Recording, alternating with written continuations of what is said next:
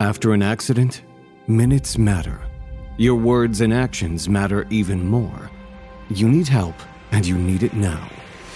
This is David versus Goliath, brought to you by Dolman Law Group Accident Injury Lawyers, a boutique firm with a reputation for going head-to-head with the insurance company giants and putting people over profits.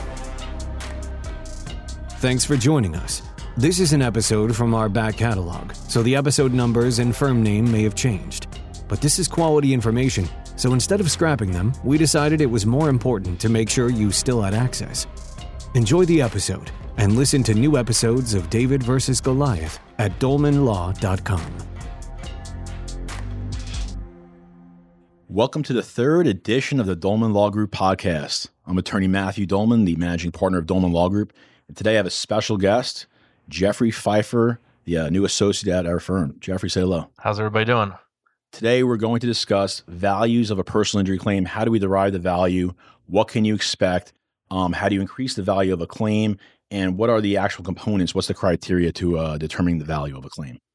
Now, first off, and I'm often asked by current clients, my friend Susie down the block was represented by a personal injury attorney and she got a $45,000 settlement. Why am I only getting a $25,000 to $30,000 offer or even less? And what I want to stress to my viewers and prospective personal injury clients is not all cases are created the same. In fact, there's so much criteria that goes into a personal injury claim. In fact, if I'm talking to the individual, the first thing I say is I don't know who the insurance companies were that were involved. Some insurance carriers tend to be a bit easier than others. Some tend to take the mantra that we're going to litigate everything and we're going to deny, delay, and defend every single insurance claim that comes our way. You seen the same thing, Jeff? Yeah, a lot of people that come into our office, they don't quite understand that, like you said, every insurance company is different. You're dealing with different adjusters and the facts of every case are different. So it all just depends. Yeah, a claim evaluated by State Farm for $8,000 might be evaluated by the Hartford Insurance Company for $35,000, $40,000. And we see this often. This is consistent. It's not an outlier. It's not an exception to the rule. This is the rule in our office. Pretty much, there's 3 or 4 carriers that evaluate claims the same way: State Farm, Geico, 21st Century, and I'd say Travelers. And then the other ones kind of are a little bit more liberal in how they value the claim. The first 4 insurance companies I mentioned, and I should have included Mercury, they tend to pay fairly when we get the case in litigation, but in a pre-suit mentality, when we're saying a demand just based off the medical records before we file a lawsuit, it tends to be very difficult. It's very onerous. It's like a war of attrition without filing the lawsuit itself. Yeah, I would agree with that. Okay, so what are the main factors when discussing, when determining the value of a case? First, I want to know who is the client. Are they young or are they a bit older? And, not every client, in fact, I rarely ever come across a client. In fact, I've never come across a client that comes from Central Casting as the 18-year-old that's got hit by a Pepsi bottling truck. I'm waiting for that case to come through. So many of our clients have claims that pre-existed or injuries that pre-existed this current claim or had prior claims and prior automobile or motorcycle or slip and fall claims. And it's rare that an individual over the age of 35 has a medical records that are devoid of any prior treatment. The question becomes, the crux of our practice is auto accidents. So we're seeing a lot of neck and back injuries. And the question that we're often faced with is, how do we determine if the injury is acute or if it's pre-existing in nature? What have you seen so far? During a lot of the intakes, I just get a lot of questions from potential clients as far as, I was in a prior accident, maybe it was 3, 4, 5 years ago, maybe even 10 years ago. And, I was injured, is that going to, keep me from making a recovery in this case, or how is that going to affect my case? And, I just kind of walk them through and just tell them that, there's a thing called exacerbation of your injuries and, we can still work with it. It doesn't mean that you don't have a claim, and we kind of go from there. In fact, sometimes it makes the claim stronger. I'm able to actually show a timeline, if you will. I can show the prior MRIs and compare it to the current MRIs, the diagnostic test that's to the cervical, lumbar, or thoracic spine, and, pinpoint what injuries are new, what are old, especially if I have a prior MRI film where I can have an expert radiologist take a look at it. If not, if we don't have films from a prior accident or prior injury or maybe it's just prior maintenance treatment for having a kink in your neck or back, and the insurance company has discovered that, and we like to let the insurance company know of all records so they can ascertain and make an articulate determination what the value of a case is. I don't like to hide anything, but if we don't have prior records, then sometimes the adjuster at least can determine by viewing the film if the injury is acute or based on the degeneration and dehydration of the disc, they can tell it's old, a degenerative condition that pre-existed at the date of this accident. That helps us. In fact, sometimes seeing a prior pre-existing injury makes the case a little bit easier, especially when they're over the age of 35, 40, to determine what is acute versus what is pre-existing. Yeah, and if we can look at a prior film and we can see that there's already an injury at that level, and they're complaining of an injury here at the same level, then we've kind of already identified what the problem is, and what the areas are that they're being affected. Correct. And going off my example from earlier, so the friend Susie down the block who was represented by a different lawyer, why is she getting more? I often want to know, what was the prior medical records, what they look like, not just what the insurance companies that were involved. What were the prior medical records? What was there before this accident? And what do the current medical records look like? It's like you're asking me a question, but it's a snapshot in time. I don't have this information available to me. You might say that your friend had back pain, neck pain, and saw a surgeon, and they got a recommendation. How come my recommendation not worth as much as their recommendation? But I don't know what the MRIs look like. I don't know what the treatment, I don't know what the workup of the claim was like, let alone the insurance company, let alone the property damage. And I mean, there's a number of issues and criteria that go into the case. How old was the client? What are the prior claims they have on the record? I mean, so on and so forth. Yeah, I mean, without looking at their prior record and determining the extent of the treatment that they went through, or did they have injections, were they recommended for a surgery? It's hard to really, make any evaluation of somebody else's claim without actually seeing the records. And what we see from a lot of our peers in the field, and it's just a generalization. There's some great attorneys. There's some very average lawyers. There's a whole mix of lawyers in Pinellas, Hillsborough, Pasco, Sarasota, Manatee County, where we practice. But you'll see a positive MRI result, and they send the client right out to a surgeon to get a recommendation. A lot of times it's volume shops, a lot of TV, advertising mills, if you will, that will send the client out just to get a positive or get a good recommendation from a spine surgeon and try to bluff the insurance company into paying a lot of money. What I want to ensure my clients understand is, yeah, that will move the needle a little bit. You might add maybe $2,000 to $3,000, maybe even $5,000, $10,000 in a pre-litigation case. Could be more depending on the facts of the case. Every case is much different. But if the insurance company does not believe you're actually having the surgery, they're not going to pay. If the insurance companies were to pay in every single surgical recommendation I had in my office, I'd be long retired. So would most of the lawyers in Pinellas and Pasco County and Hillsborough. It doesn't work that way. What the insurance company will look at is if you've been recommended for procedures, surgery, even injections, and you have not done the injections, how serious could your injury be? How bad can the pain be if you're not undergoing treatment? Yeah, I mean, it's kind of hard to if you send somebody straight to a surgeon, the case hasn't been worked up properly, and there's just no treatment between the time of the accident and the time that you've signed up and going straight to a surgeon. The insurance companies, they're going to wonder what's up.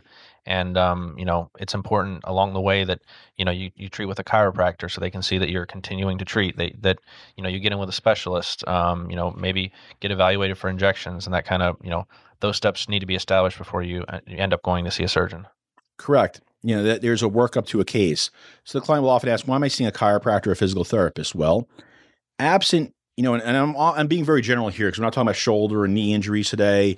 I'll get into that, but more the crux of our discussion is going to be about cervical, which is the neck, lumbar, lower back, and thoracic upper back injuries. And in the majority of our cases, where an individual has a neck or back issue component to the case, we're asking ourselves, how is this case going to be worked up? And the client says, why am I going to see a chiropractor or physical therapist? Well, sitting on your butt at home, without objective medical documentation, without showing up consistently for treatment, you have undermined the value of your case. In fact, the value of your claim will be almost nil if you're not seeking some type of conservative care.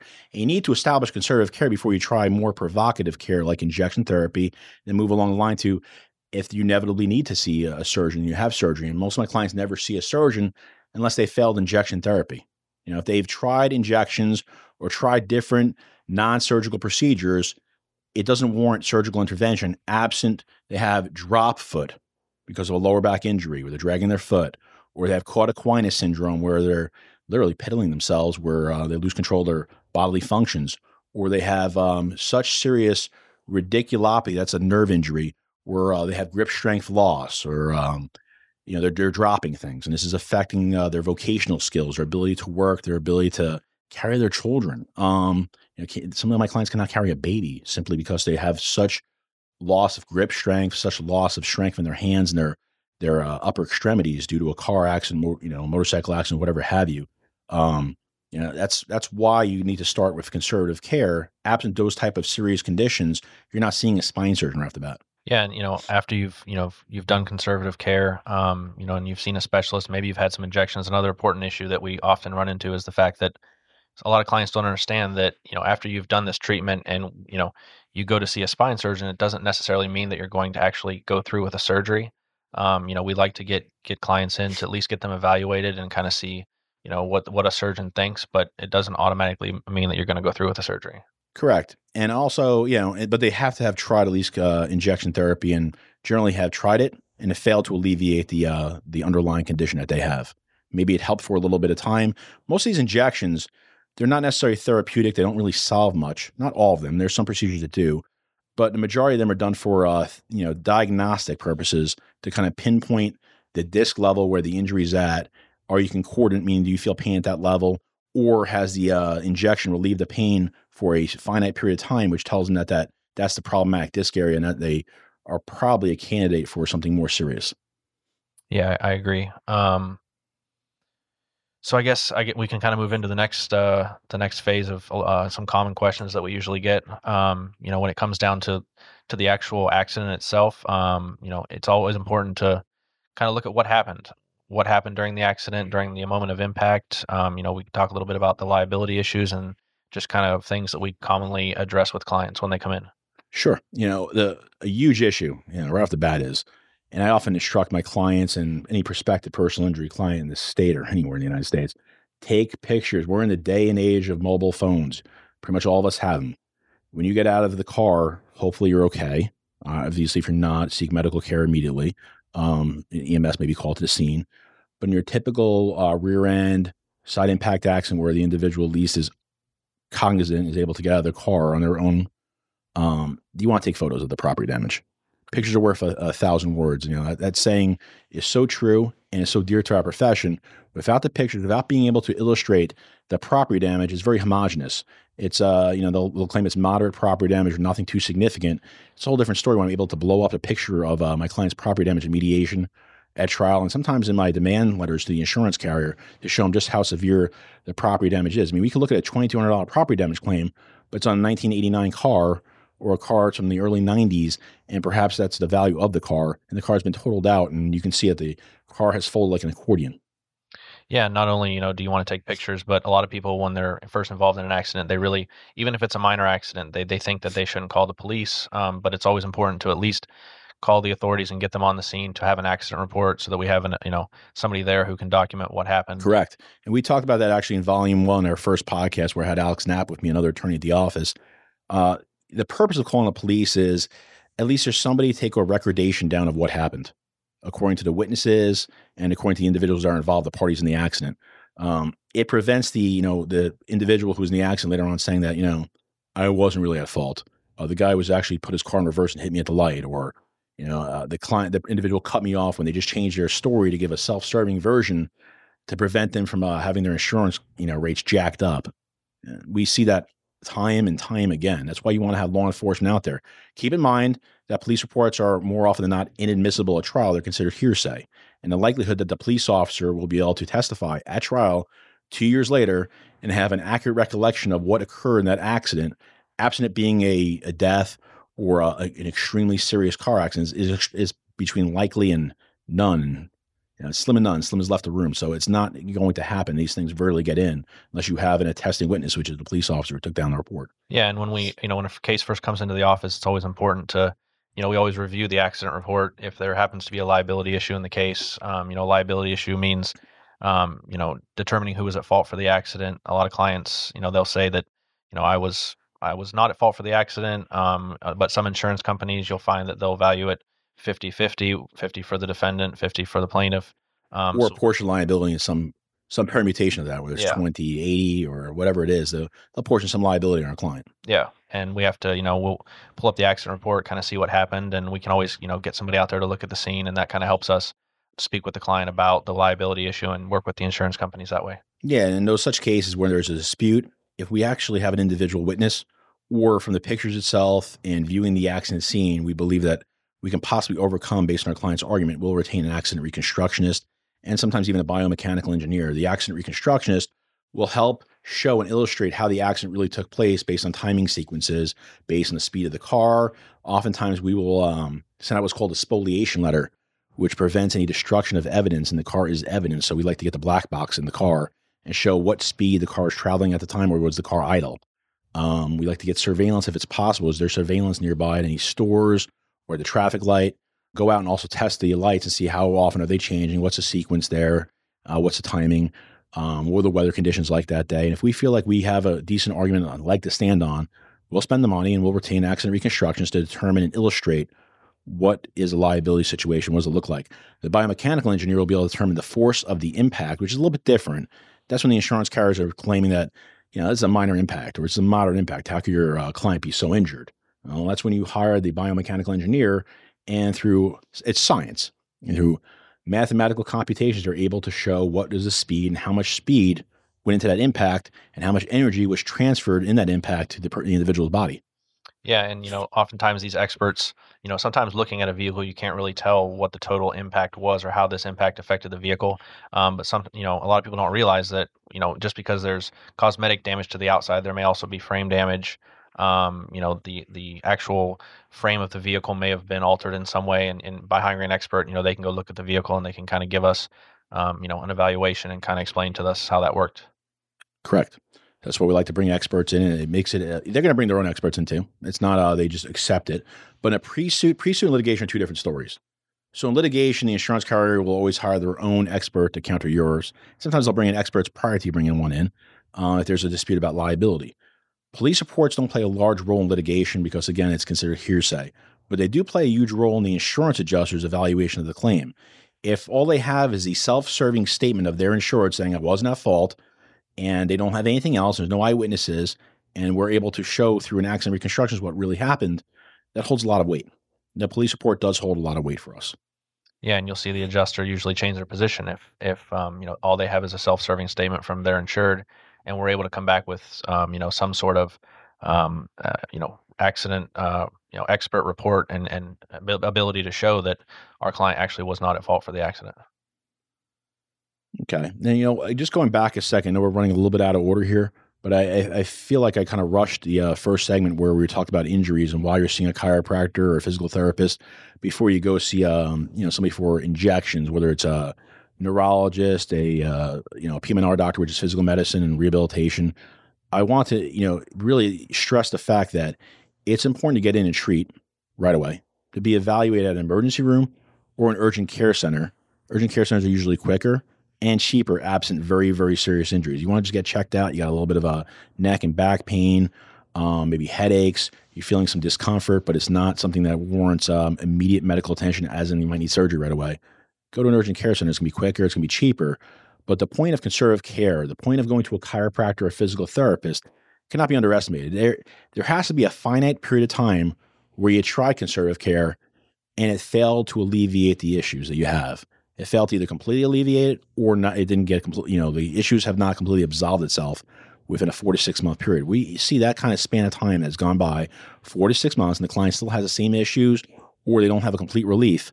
Then it's time to really work the case up. And generally, we're sending our clients to a physiatrist, neurologist, somebody for interventional pain within the first 4 to 6 weeks in the case to kind of start that workup up, to have an MD or DO already on the case. A lot of chiropractors are great, and there's some bad apples too. And that's part of the argument of why some individuals want to get rid of PIP in this state, personal injury protection. We're in a no-fault state. Sometimes the chiropractors will run roughshod over the first $10,000, and then you have an MD at least saying, slow down, let's pump the brakes. There's no need to treat so aggressively 3-4 times a week. If we're going to do 3 to 4 days of treatment a week, maybe you need to try an injection at this point. Maybe we need to try something a little bit more provocative to see how you're going to react. Maybe we need to first start with trigger point injections, which is very minimal. Or is there a need? We already have an MRI and we can see that there's a herniation or an annular tear in the herniation. Do we need an epidural injection? Is it worth trying a rhizotomy or radiofrequency ablation because there's some facet impingement? There's an issue with the facet. So, which is a procedure where they electrocute it's electricity going into the facet levels, which is basically the pain messenger to your brain. So is it worth giving that a shot? And, we like to get our doctors involved very early in the case. These are ultimately going to be our experts that we have to try the case. And we like to develop a nice timeline to it. But at the same point, the conservative care continues. Unless it's so serious the client needs to see a surgeon or begin procedures with, whether it's a PM&R doctor, neurologist, or anesthesiologist, they kind of overlap and they do injections. Unless they need that immediately and they need to stop chiropractic care because they feel like any adjustment could worsen the neck condition or the back condition, they'll do both simultaneously. They'll try the injections and go with the chiro care or physical therapist and continue the conservative care for a finite duration of time, which is usually, again, 4 to 6 months, because you want to establish that baseline the client has injuries. Yeah, it's important to get a good workup on the case, as you said. I often have, clients who they don't quite understand the reasoning behind having to go to the hospital for, even if it's just, right after the accident and it's just for an evaluation. It's important to show that, that you were, injured enough or you were in such pain that, you felt the need to at least go in and get evaluated. And then, when they show up here to get signed up, they don't understand that, chiropractic care is something that's probably going to be needed. They don't understand that, in addition to chiropractic care, it's important to have an MD on the case, like you said. So, or DO, yeah. Or DO, yeah. So we always try to make sure that they understand this and that, we kind of show them this is what's needed, as far as medical side of things. Yeah. And the MD-DO cannot be underestimated either, undervalued. The point of the MD-DO also is that chiropractic has a pejorative tone with insurance adjusters. It just does. And there's a reason why, they changed the PIP statute around 3 years ago was to punish. It's punitive against chiropractors that they can declare, a medical doctor can declare an emergency medical condition, but a chiropractor cannot, to limit PIP coverage. And we can get into that in another episode. This is very convoluted, and it's not really germane to what we're talking about today. But the insurance companies attempt to punish chiropractors. If all the client has ever seen is a chiropractor and done nothing else, it has the smell and stink of a personal injury lawyer kind of running the medical treatment, which you never want to see. You want to let the clients kind of run their own medical treatment. You want to suggest that, this is how this works out. If you do this, this is how you develop damages in a case. If you don't, this is what is going to happen. But at the same point, if it's not meritable, if you're not really in pain, obviously you're not going to, go forth and treat for 4 to 6 months. And as we try to limit those cases and get them out of our office, you'll see a lot of settlement mills out there, a lot of TV law firms will keep these cases on forever, and just garbage in, garbage out mentality. We try to put some quality work into our cases. At the same time, though, you want to move the case along, and you don't want to just stuck in perpetuity with a chiropractor. You want to move along and have the MD-DO involved. It gives it a lot more validity to the claim. Anything that the chiropractor is claiming when the MD is recommending more conservative care or recommending conservative care in the first place, makes the case look stronger. Yeah, and it's not our goal to, to constantly push, any client to treat. If they tell us that they're feeling better with chiropractic care or with an injection or, it's always important that they understand that, if you're feeling better, listen, that's the ultimate goal here. And, we're not going to push you any further than, what you're comfortable with. And, so oftentimes, we're fine with letting them direct their treatment. And if they're telling us that they're better, we can go ahead and move the case and try to wrap it up. Correct. I think we pretty much covered medical treatment for the most part. I just want to, again, emphasize the fact that a recommendation, it helps. But if you're not actually undergoing the procedure or surgery that's recommended, absent maybe there's underlying circumstances like you're pregnant or you already have metal hardware in your body and you cannot undergo another surgical procedure, or you have some type of pre-existing condition which would, jeopardize your health in undergoing a surgical procedure, a surgical intervention. If you're not committing to the recommendation, if you're not willing to at least attempt what is being recommended, the insurance company will always, it happens every single case, very cookie cutter. They will always state how badly could your client be injured, how badly could this individual be injured if they're not seeking anything further. That's why recommendations don't hold a whole lot of weight, absent you actually undergoing the procedure or surgery that's been recommended for you. Yeah, I mean, being recommended for something and claiming that, you may do it sometime in the future, just insurance companies just don't pay for that kind of thing. So. Yeah, what makes it worse is in a pre-suit mentality, when we're dealing with just the adjuster before a lawsuit has been filed, the recommendation may hold some weight. But then when you file a lawsuit and 6 to 8 months have gone by before you get to mediation, sometimes some counties it takes even longer, depending how backlogged things are, but you get to mediation and a long period of time has passed. We're looking at a timeline where you haven't done anything more in 6 to 8 months. And now you have a stale case, if you will. You have a claim where the individual did not do anything further. You have like a depreciating asset on your hand. It's a case that's not going to build value. In fact, it lost value. You've undermined your claim. That's the problem we're seeing with a lot of cases that if the client wants to file a lawsuit, they feel it's an unfair offer. But at the same point, it's hard to build damages once you're filing your lawsuit. especially if the client is not committed to any further medical treatment. The argument that how bad could your client be injured is only strengthened by the fact that we now have this gap of 6 months, a year and a half, where there's been no medical treatment. Maybe they saw the chiropractor a few more times. Maybe they went once every 2 weeks to the chiro, but they're kind of hit baseline. There's nothing worse about their injuries. They have not needed more provocative care, let alone surgery.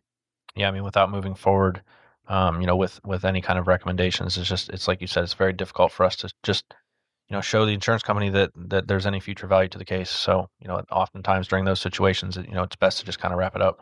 Correct. And then, the last thing we want to talk about today is who are the insurance carriers that are involved?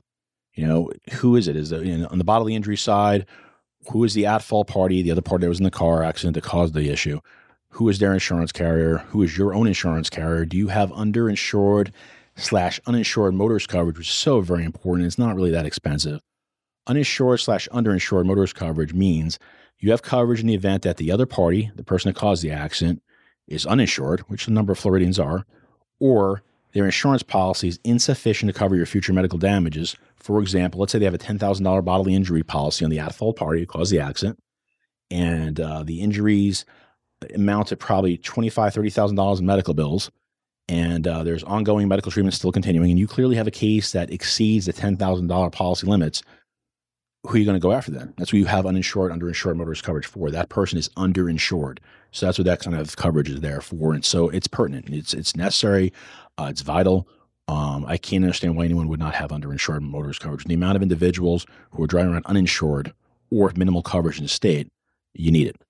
Yeah, and unfortunately, people out there driving who don't have underinsured motorists are basically relying on the fact that if they get into an accident, the person who hits them has bodily injury coverage. And in a lot of cases, we run into the situation where the person has no underinsured motorist and the person that hit them actually has no bodily injury coverage either. So we run into a situation where we have to explain to them, listen, there's only so much we can do. If there's no insurance in the case, then, we're limited by insurance. There's no money to go after. Absent there being an asset check where the individual has significant liquid assets that we can attach to or file a lien against, it's almost impossible to obtain a fruitful judgment. There are some lawyers in town who have big jury verdicts against pro se defendants who didn't show up at trial and who don't have coverage, and it's not enforceable.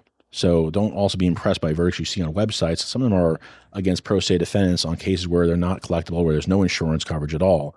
If you don't have insurance coverage to go after, it's almost certainly, it's not always. I mean, there's a couple of exceptions to the rule, but it's a near certainty that you're not going to have a fruitful case. There's nothing to go after at that point. Yeah. And also I also get questions from clients about their health insurance and how that affects their case. And I just tell them that, it's important to know that, some of the bills actually may be paid through your health insurance. And we always recommend it. Use your health insurance if and when possible, especially for injection therapy or surgical procedures. The health insurance company will pay the bill. What most clients don't realize is there's a process called subrogation.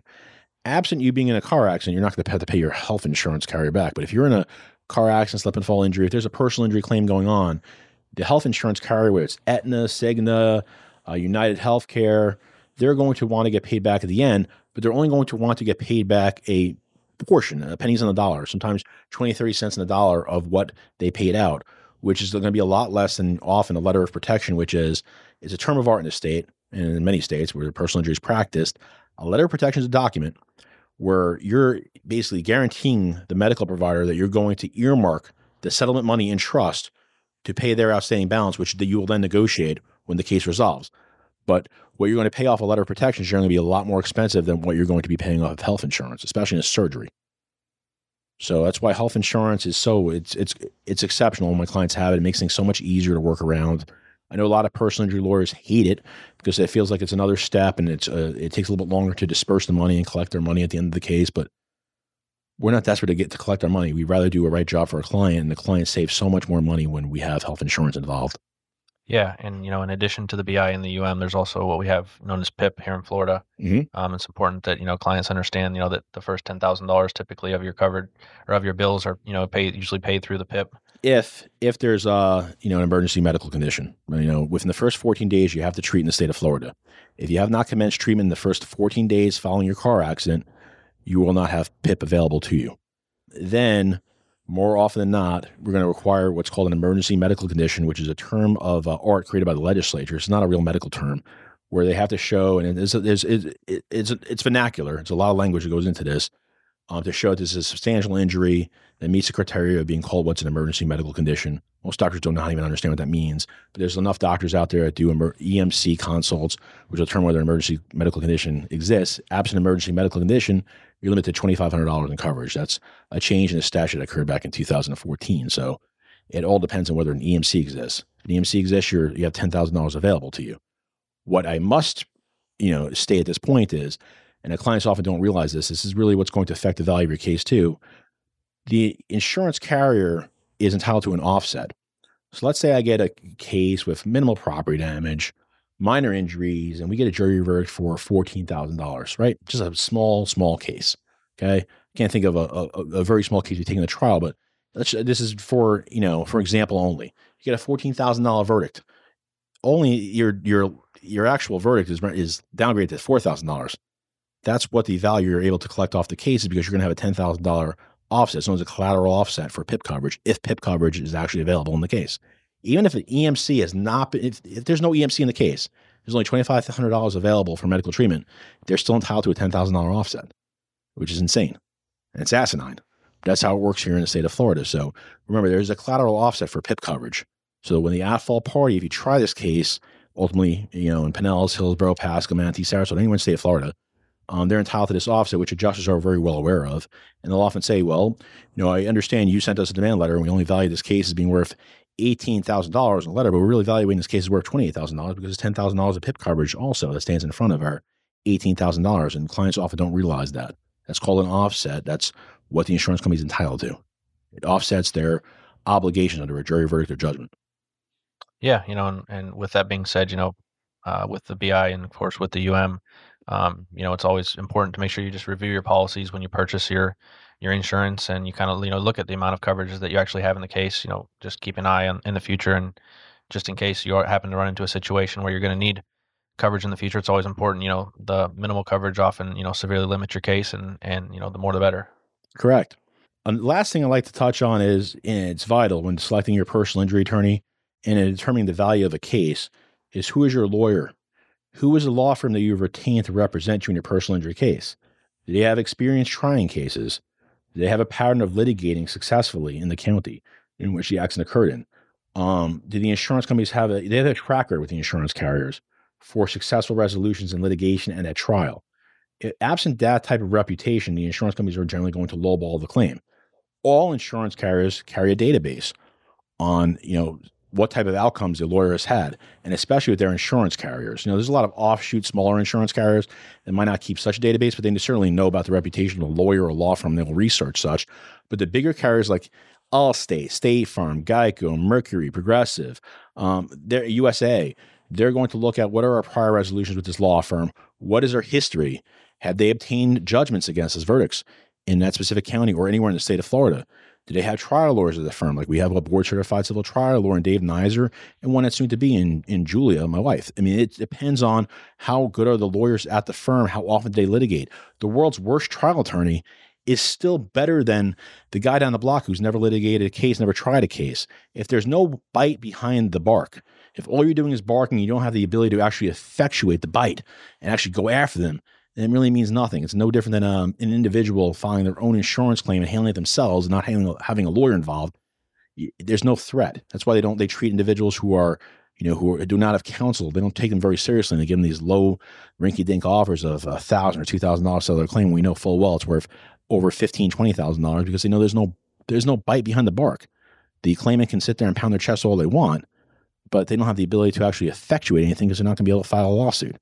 Yeah, I mean, they keep the database just so that they have an idea of how far basically they can push the attorney before they'll cave. I mean, they have a history of knowing how far they can go and what they can offer on cases and what that attorney typically will settle for, and they use that to their advantage. And does the law firm also try cases on a shoestring budget, or they bring expensive experts in that can really help set up the case and illustrate to the jury the damages? The causation of the actual injuries the person has, was it caused by the force, which is what a biomechanical engineer will show? Do you have an MRI that you can, a radiologist rather, that can, you retain a trial that can tell you what does the MRI show and decipher what is acute, meaning what is caused by this accident versus what is pre-existing? Do you have a surgeon that can testify at trial to show you what they saw intraoperatively, which it's really hard to rebut that because no one else was there during the surgery, and they can tell you what they saw at that disc level when they're operating on patient X. Can you afford that? If a law firm is just doing case on a shoestring budget and not bringing the proper experts into trial, you get shoestring results. So it's very important to know the track record of the law firm, and do not be enthralled and excited by looking at jury verdicts that appear on a law firm's website. I discourage you from doing that. You want to know if they have a history, and the results help show that they at least try cases. You can see verdicts versus settlements. Sometimes they'll just post it as just numbers, and you don't know if they ever tried these cases or they're just settlements. Did they bring in co-counsel? They do it themselves, and they'll claim that they did it all themselves, but they may have hired other lawyers to go do it for them. It's important to know if the lawyer has a reputation for trying cases. Do you have a board-certified civil trial lawyer at your law firm? That's vital. There's the insurance company. It's somebody who can say they're actually an expert in trying cases in the state of Florida. The Florida Bar allows you to make that designation because you have a history of trying cases and you have a board certification behind you. You're certified by the state of Florida as an expert in trial advocacy, as Dave Nizer is at our firm, and Julia soon will be. If you don't have that, you really there's not much bite behind the bark.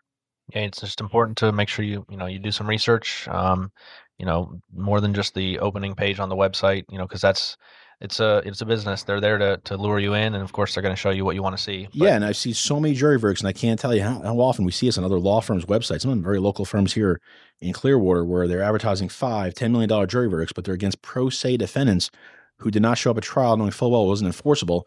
They're just adding another verdict to tack on a wall, like another notch on a belt, if you will. It's not an actual enforceable verdict, and they weren't able to collect that money. And they don't tell them there's no disclaimer in the website says we weren't able to actually collect this money.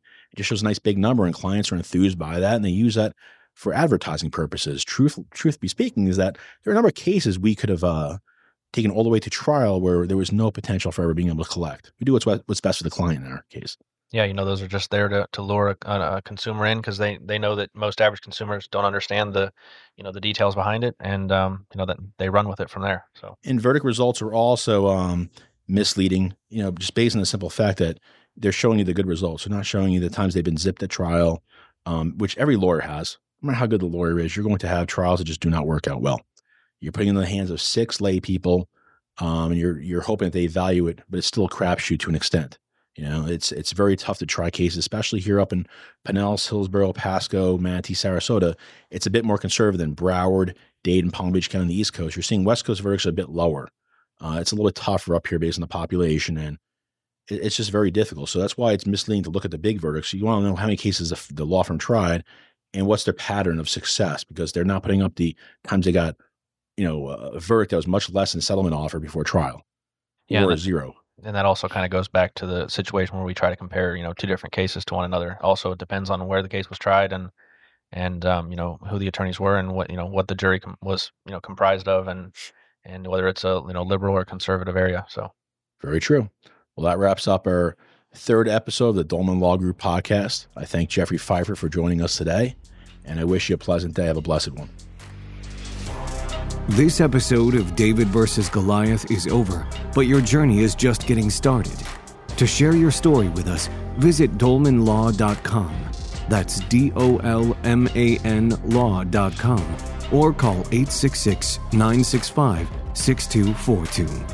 The insights and views presented in David vs. Goliath are for general information purposes only and should not be taken as legal advice for any individual case or situation. The information presented is not a substitute for consulting with an attorney, nor does tuning into this podcast constitute an attorney-client relationship of any kind. Any case result information provided on any portion of this podcast should not be understood as a promise of any particular result in a future case. Dolman Law Group.